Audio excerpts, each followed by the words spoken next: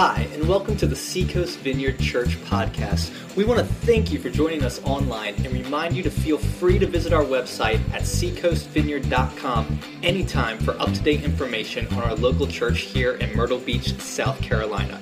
If you would like to give financially to this ministry, whether that's a one-time gift or a recurring monthly gift, simply click on the Give tab at our website and give however God leads you. Now, we want you to enjoy this message from God's Word.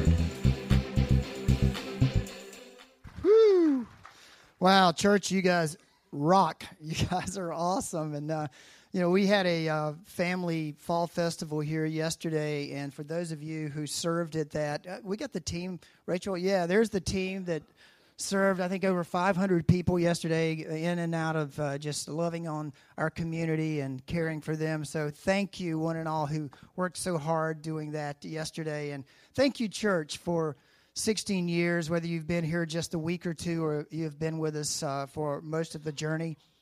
16 years ago, we were in a very small lunchroom at a retreat center in North Myrtle Beach with a few fold-out chairs in it. And I drafted every musician I knew in Myrtle Beach, called every surfer and musician I knew in Myrtle Beach. I said, please come out and help us get this thing rolling, and quite a few of my friends showed up, and now here you are. So thank you for all of the hard work that you have put into this and continue to love our community to Christ.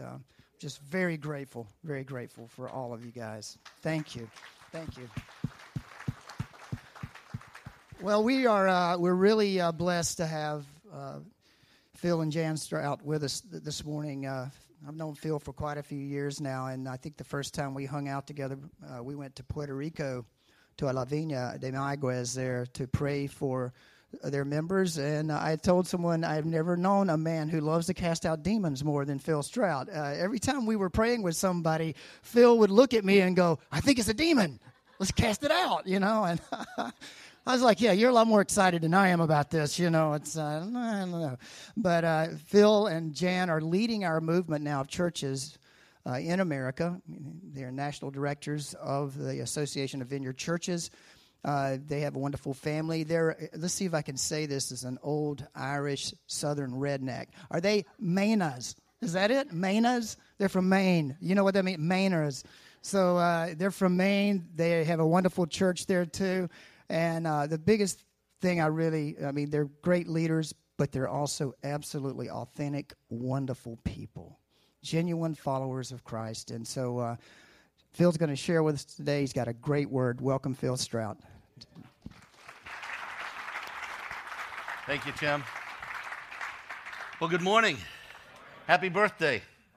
It's what a privilege to be able to come and celebrate with you. 16 years. If you think about it, all the different places that this church has gathered over the years, different rooms, how many people have walked through doors just like that to come in, whether there was 20 chairs, 40 chairs, and 60 chairs, and 100 chairs, etc., and all the different stories that could be told. All the lives that when people walk through that door, nobody really knows necessarily what tragedy has just struck that family. What disease they heard on Friday that some doctor gave them a diagnosis of something and it doesn't look too good. If somebody walks through those doors and life is just beating them down. And they walk through those doors and they take a seat and you guys begin to worship and they begin to cry. That's a story that's been told all over the world. I love it when people come to me and they say, Phil, how come we walk into the building and, it's just like we have a place just like this, an old warehouse, and they say we come in here and we just start to cry. And I'm sure that's happened over the years, Tim, on all the different people that have come through those doors. And one guy, he's a cardiologist, he came in, he goes, he says, last week when I left here, he says, I was just convinced I'm never coming back here. I didn't like what you said, but I totally didn't believe it. I do believe it. I didn't believe it. Now I do believe it, but I don't like believing it. And he says, and I know what's going to happen. He was going on into the church. And he says, I know what's going to happen. I'm going to get in there. You guys are going to start playing your instruments, and I'm going to begin to cry. He says, it happens every time I come through this door. He says, tell me why do I cry every time I walk through the door? And I just looked, I didn't want to give him any, I said, I don't know, but I think it's something they put in the coffee. I really don't know.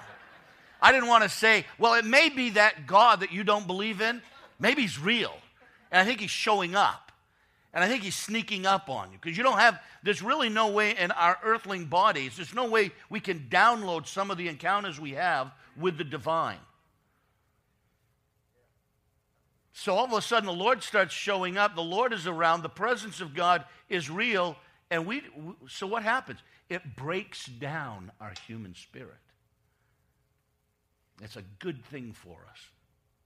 I'm thrilled about this because I just wish there was a way. And maybe, when we all see the Lord face to face, maybe there's a way. He's going to be able to show you guys a video of all the years and all of the sacrifice and all the service that goes on and how many lives have been transformed as they walk through these doors and they're just loved unconditionally because of what you guys are doing here collectively at Seacoast Vineyard. So to Tim and Karen, we just say congratulations to your staff, you guys, your staff, your board, and all the volunteers, everybody that makes this their home. We're just really thrilled with you.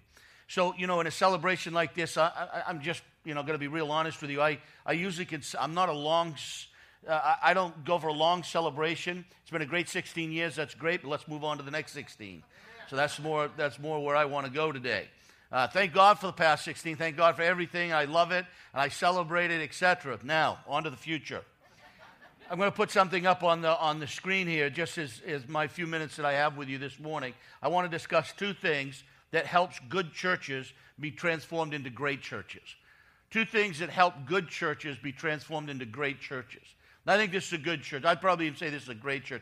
This is a church it's been getting momentum over the last several years.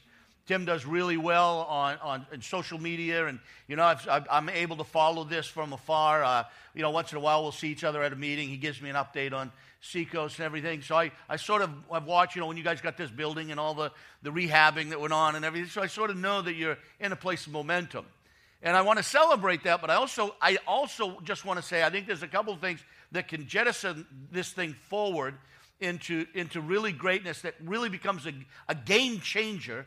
In a place like Myrtle Beach, where you guys are drawing from 3, 4, 5 different counties, and the influence can go from an awareness to absolutely an influence in the conversation, so that when City Hall is talking, they're going to have to talk about Seacoast Vineyard. They're going to wonder, how is Seacoast Vineyard helping us? Well, how could we co-labor with them? And you guys are thinking, instead of seeing anything out and about the community as an adversary, you say, or an enemy, or someone who's going to be against the very things you want to do, just say, no, people all over this city love the people in this city. There's people that work for business, for nonprofits, and government, and civil workers that absolutely love Myrtle Beach. And the church should be at the forefront of that and actually seeing how they co-labor with everybody. So there's two things I just want to mention real quick this morning that I think is very, very, very important. The first one is called the prayer of indifference. The prayer of indifference. But we're going to have to work at the word indifference, because with the present vernacular, if you look it up, in a dictionary, you're basically going to come up with something that an apathetic understanding. Indifference is, I don't really care.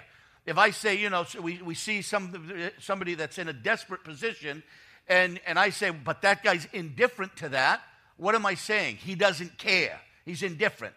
It's all the same to me. I really don't care. Indifference. But that's not really the root of the word. It's not the historical part of the word, and certainly not in biblical setting, and then in historic setting in the church. Indifference actually is a phenomenal posture, because the way I'm going to use it, and I'm going to take it out of the Bible, indifference is the posture that I do not have an inordinate attachment to anything but the will of God. So no matter which way the Lord leads me, no matter what God does, I'm indifferent, because to him be the glory. To him, and all for his service. It's all for the good of God. So if the Lord does this with my life, to the glory of God. If God does this with my life, to the glory of God. If God does this with my life, to God's glory. So I actually pray a prayer of indifference. It is a game changer in a congregation. It's also a dangerous prayer. It's also a dangerous prayer. I think, in full disclosure, it's a dangerous prayer.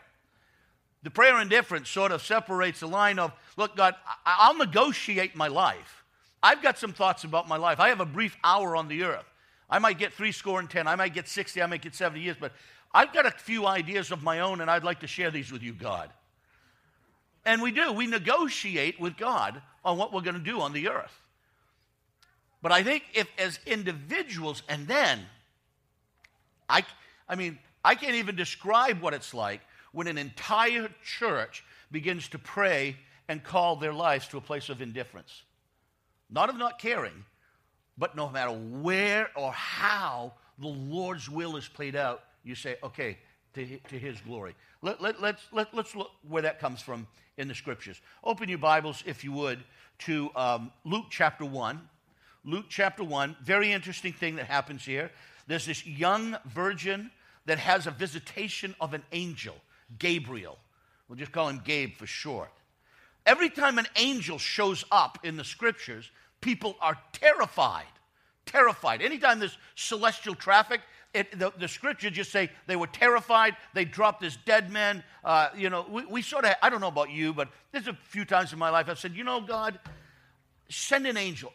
Give me one conversation with a true angel, and I'm good for life. I'll never ask for any more signs. Just give me one. Or, God, I need some direction here. Would you come sit on the end of my bed and really have that one conversation, and I'll never ask again. I want that one shot. Anybody else, or am I the only strange human being on the earth? I would like to see an angel, converse with an angel, or with the Almighty himself. I want to get this thing straight, and I want my 5 minutes. But I think it's all bluff. Because in the Scriptures, when the angels make an appearance, they always say, don't be afraid. There's a reason for that. I think it's just scary. I don't think we have the software and hardware to download when the divine and the celestial come into contact with the earthlings. There seems to be an overload for the earthlings. Now, I'm just giving you an introduction to this poor young lady. It says here, I'm going to just read through real quick. The angel Gabriel comes to Mary. Let's look at verse 28, 128. And coming in, he said to her, greetings, favored one, the Lord is with you.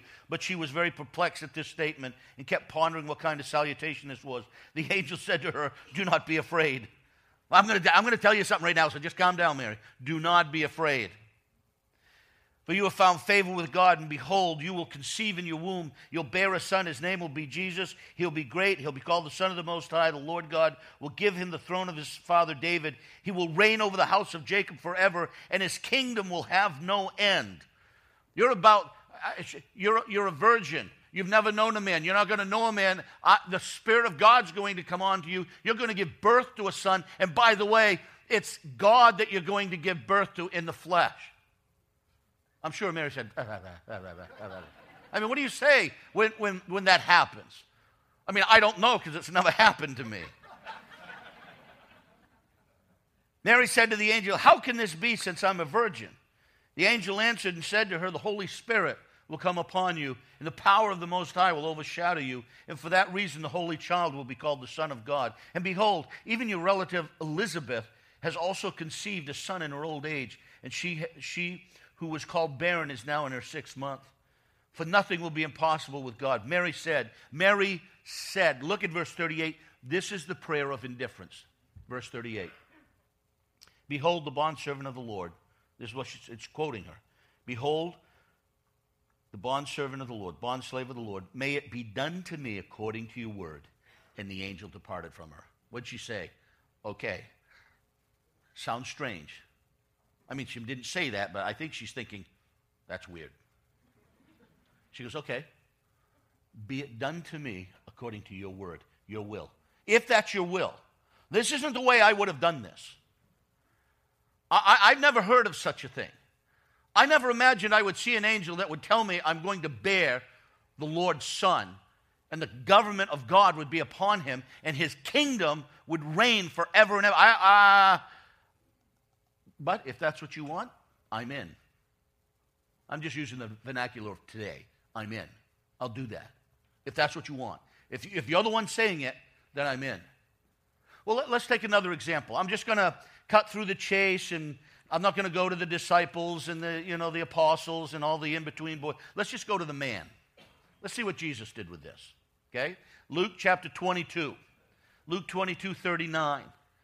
Jesus is coming to about the end of his time on the earth. And this is the model. This is the epic announcement of the prayer of indifference. This is why I say that biblical and historical use of the word indifferent is different than the vernacular of English in the way English uses that word. So I don't want to confuse it. Even using that word, I know I'm in territory where I have to explain it in its biblical and historical context. But Jesus prays the epic, ultimate prayer of indifference, where he basically says very clearly, he's in the Garden of Gethsemane, chapter 22, verse 39. And he came out and he proceeded, as was his custom, to the Mount of Olives. The disciples also followed him. When he arrived at the place, he said to them, "Pray that you may not enter into temptation." And he withdrew from them about a stone's throw, and he knelt down and began to pray, saying, "Father, if you are willing, remove this cup from me. If there's any other way to redeem humanity, let's do that." If there's any other way, because he knew what was about to happen. It didn't catch him by surprise. He's about to sweat blood. He's in the greatest battle of his life. He doesn't want to die premature to the cross. He knows what's going down. And he says, if there's another way for this to happen, take this cup from me. But, and this is where he embraces the eternal indifference. Here's the words. You've heard them. You know the words. "Father, if you're willing, remove this cup from me. Yet not my will, but yours be done." There's the prayer of indifference. A church that goes from being a good church to a great church, is when this is fostered in the ethos, in the corporate spirit of a congregation. It begins with individuals. You'll never have this as a corporate statement until it's true with the majority of the people that make up Seacoast Vineyard. Where you're willing to say, I'm not going to negotiate how I live. I'm not going to negotiate what God can and cannot do with my life. I'm just going to say, your will be done.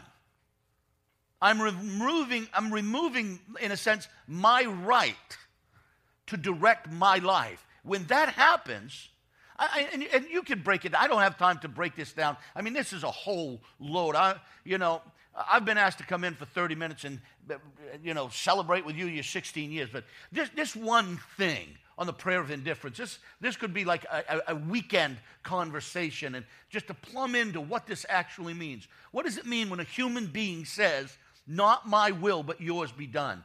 To me, it unlocks a freedom, an adventure, for the brief hour you have on the earth. We don't have to white-knuckle it through life because we're not in control. It's not about us. We didn't think this up. I couldn't have imagined, my personal life. I come from a little small mill town in Maine. And the life that Jen, we've been married for 38 years. We started when I know you wanted 30. Yeah, I got married when I was 9. Started young, but this is all we've ever done. And we could not have outsmarted God. We couldn't have sat in the little town in Maine and thought someday, thought as teenagers, and then we were married, and that, okay, this is the life we want. We could not have outsmarted God. He's given us a life that is an adventure, and on the way, though, boy, it's been like, okay, what does the Lord want? And there's been times I've said that, under my breath, I don't like it. I feel I'm being bullied a little bit.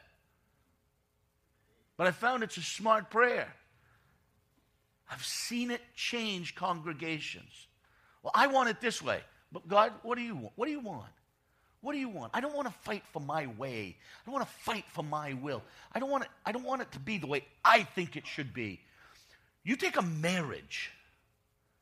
Take a marriage. Let's really get real here. You take a marriage where a man says, not my will, but your will, God. And a woman says, not my will. You take so much tension out of a marriage. A guy wants his way, a woman wants her way. And then they both say, I don't want my way. I want what's best for us, what's best for our kids, what's best for the glory of God. I just want the will of God. I want the will of God. And break it down so it's not just, by and by someday I want the will of God. No, I want the will of God tomorrow. On Monday morning, I want the will of God on Tuesday. On Wednesday morning, I want the will of God. Whatever you want. This is a game changer. This sets you on a course that it's incredible. You know the scripture where it says in Philippians 2, where you give preference to one another? You esteem the other person more important than yourself? Can you imagine a marriage where the husband actually esteems his wife more important than himself? Right now, the wives are saying, yeah, preach it, brother. Unload that wagon. But can you imagine a marriage where a wife esteems her husband more important than herself?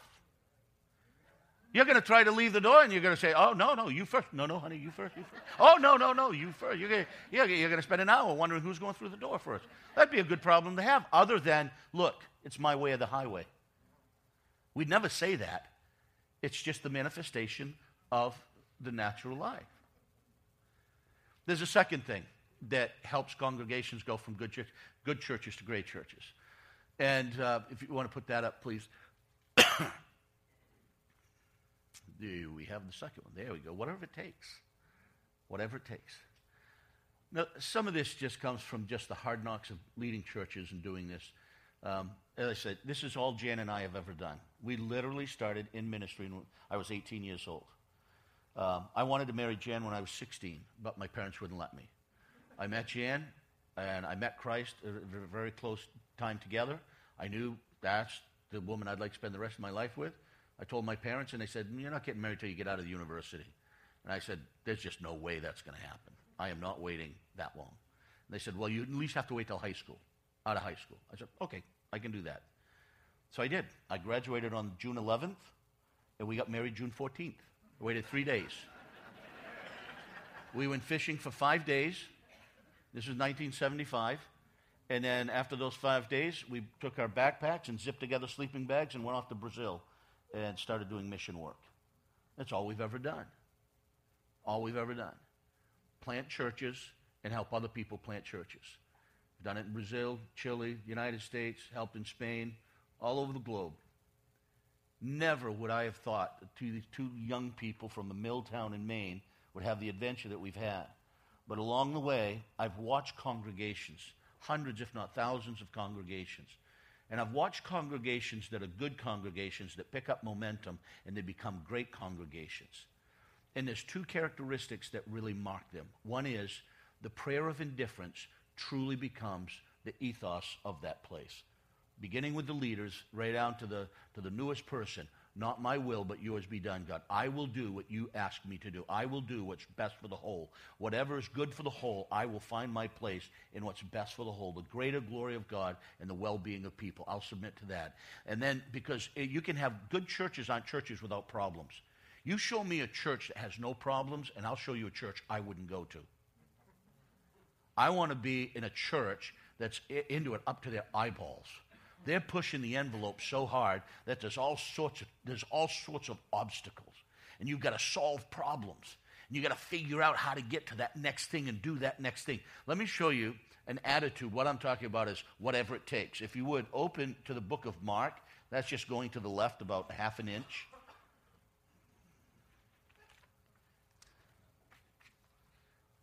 And we have this little scene, and we have a group of whatever takers. Whatever has to be done, we'll do it. Mark chapter 2, verse 1. When he had come back to Capernaum several days afterward, it was heard that he was home. Who's he? Jesus. Jesus is at the house. And it's a packed house. And many were gathered together so that there was no longer room. Not even near the door. So they're out the door, hanging out the windows. The hallways are full. The rooms are full. Everything's full. And then there's these group of guys, and they have a friend. And one of their friends is paralyzed. And the paralyzed guy cannot get himself. And they've been hearing about this Jesus. He's healing. He gives sight to the blind. He's kind to the broken and the sinful. He's like, he's collecting the riffraff of the whole, and he just does, he's doing miracles. He's helping people. He casts out demons. This is God with us. Let's get our friend. Let's get Tommy. I don't know what his name is. Tommy. Let's get Tommy in front of Jesus. Tommy's got 4 buddies.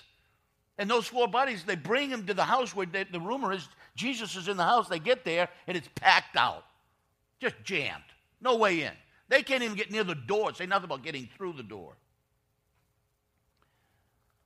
Interesting. Verse 3. They came bringing to him a paralytic carried by 4 men. Being unable to get to him, to Jesus, because of the crowd, they removed the roof above him, and when they had dug an opening, they let down the pallet on which the paralytic was lying, and Jesus, seeing their faith, said to the paralytic, "Son, your sins are forgiven," and that goes into a whole other story. Sins are forgiven, but he actually heals the guy. But my point being is, these guys wanted to get this guy before Jesus. We know if we can get him in front of Jesus, maybe there's a hope for Tommy to be healed. But when they get there, there's no way in. They could have said, let's just try tomorrow. We'll wait till the crowd thins out. We'll be back. They didn't. They knew that Jesus was important. They knew they had to get their friends in front of Jesus. But there was no way in. So what did they say? Okay, plan A doesn't work. Let's go to plan B. Let's go up on the roof. So they go up on the roof, nobody's up there, and they start, taking away the hay and the straw and the mud and the poles that are going to make form the foundation of that roof, and they just sort of strip it all away. They're digging, they're excavating their way through, take the poles out, make a big hole, and down he goes. They drop the guy in front of Jesus. Great story. But I got a question for you. What would have happened if they couldn't have gotten through the roof? They get up there, and it's just, it's just snarly, mud with rocks, and they just can't do it. What would they have done? All right, look, we tried the door, we tried the roof. That's it. Sorry, Tommy, you're paralyzed. Just stay there. What'd they do? They'd have gone through a wall. They would have gone, okay, I got an idea. Let's just dig a hole outside the wall. We will burrow a hole underneath the floor, and we'll make our way up through, and we'll pop this guy right up in front of Jesus. If that doesn't work, we'll take a rope, we'll get a couple of strong donkeys, and we'll pull that wall down. Just like out of a John Wayne movie. I thought they would have thought it up, something like that. They break that guy out of jail. They're going to rip the wall away. This is the point. Christians, listen. To reach a place like Myrtle Beach and the 4 or 5 counties that surround you, without a posture of whatever it takes, obstacles will always deter a church. And when you begin to say, with ingenuity, whatever it takes, then you'll be good. I'm indifferent. Whatever the Lord wants with my life, I'm good. And then whatever it takes. Now, I think do I have a few more minutes? All right, I don't want to go over. I don't want to keep these guys from whatever the next thing you're doing. Probably going to go watch like Patriots or the Red Sox or something like that, right?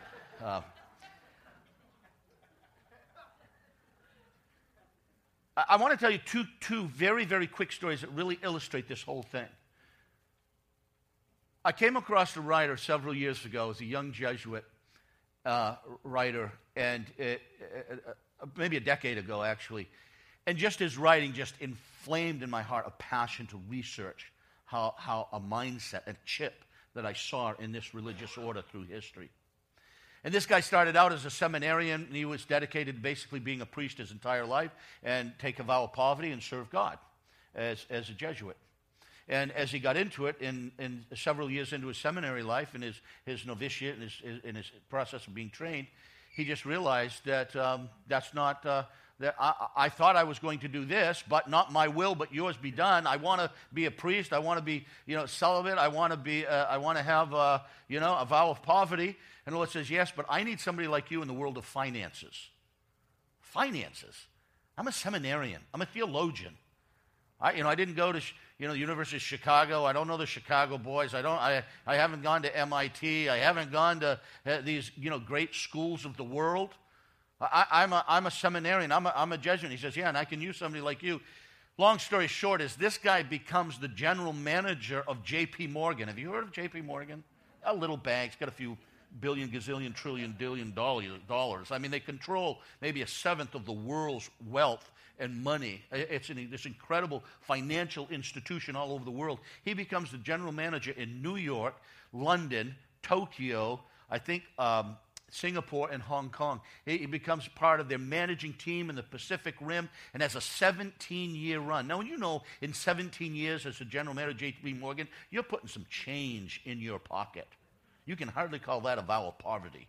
I mean, you know, every payday's ching, ching, ching, ching, money. Money, money, money, big, serious money. But to him, it was the same as having an assignment as a bricklayer. Because in his preparation, he had prayed the prayer of indifference. And to him, to be a millionaire was the same as being a bricklayer.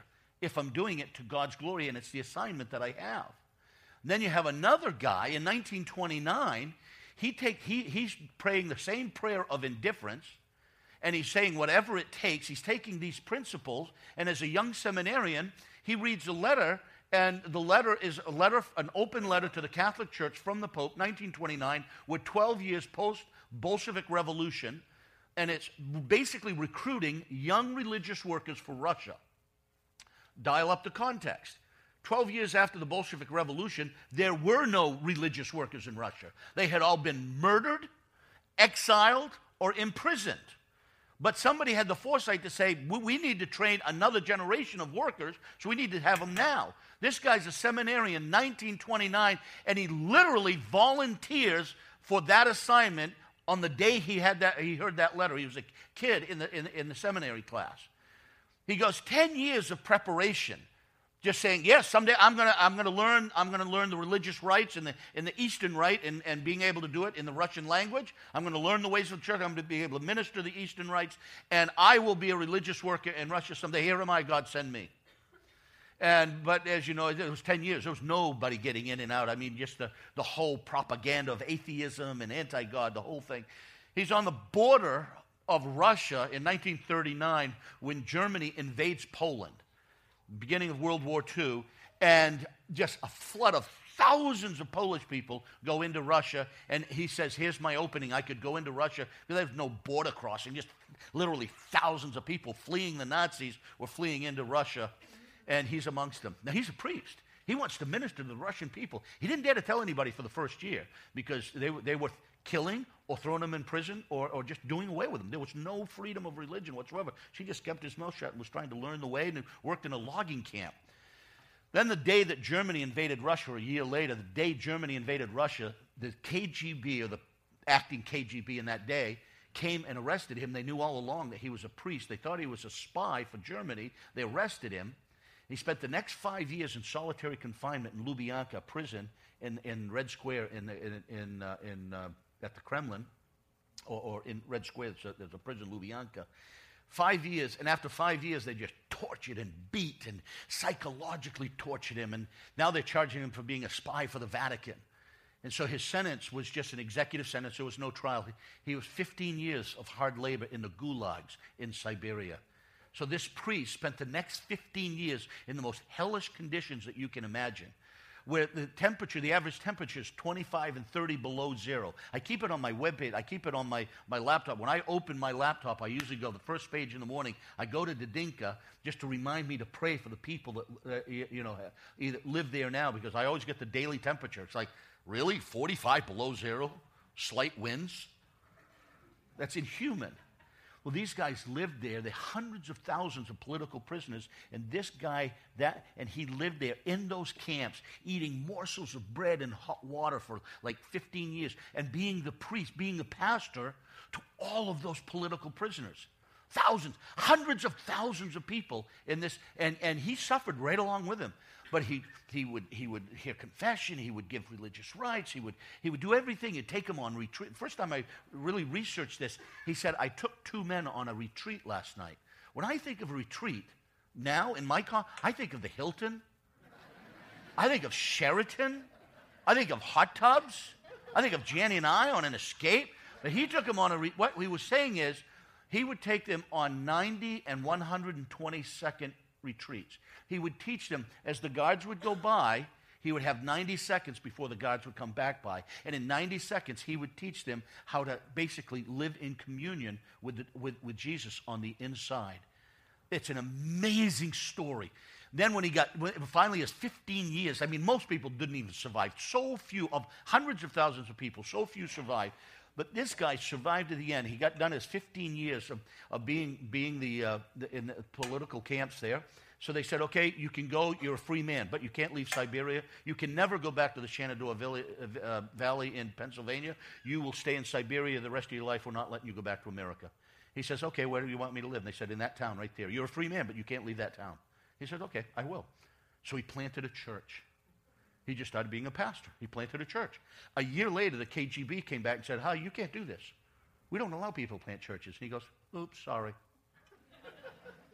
They said, look, you have 24 hours. Pack your stuff, and we're moving you to another city. He says, okay.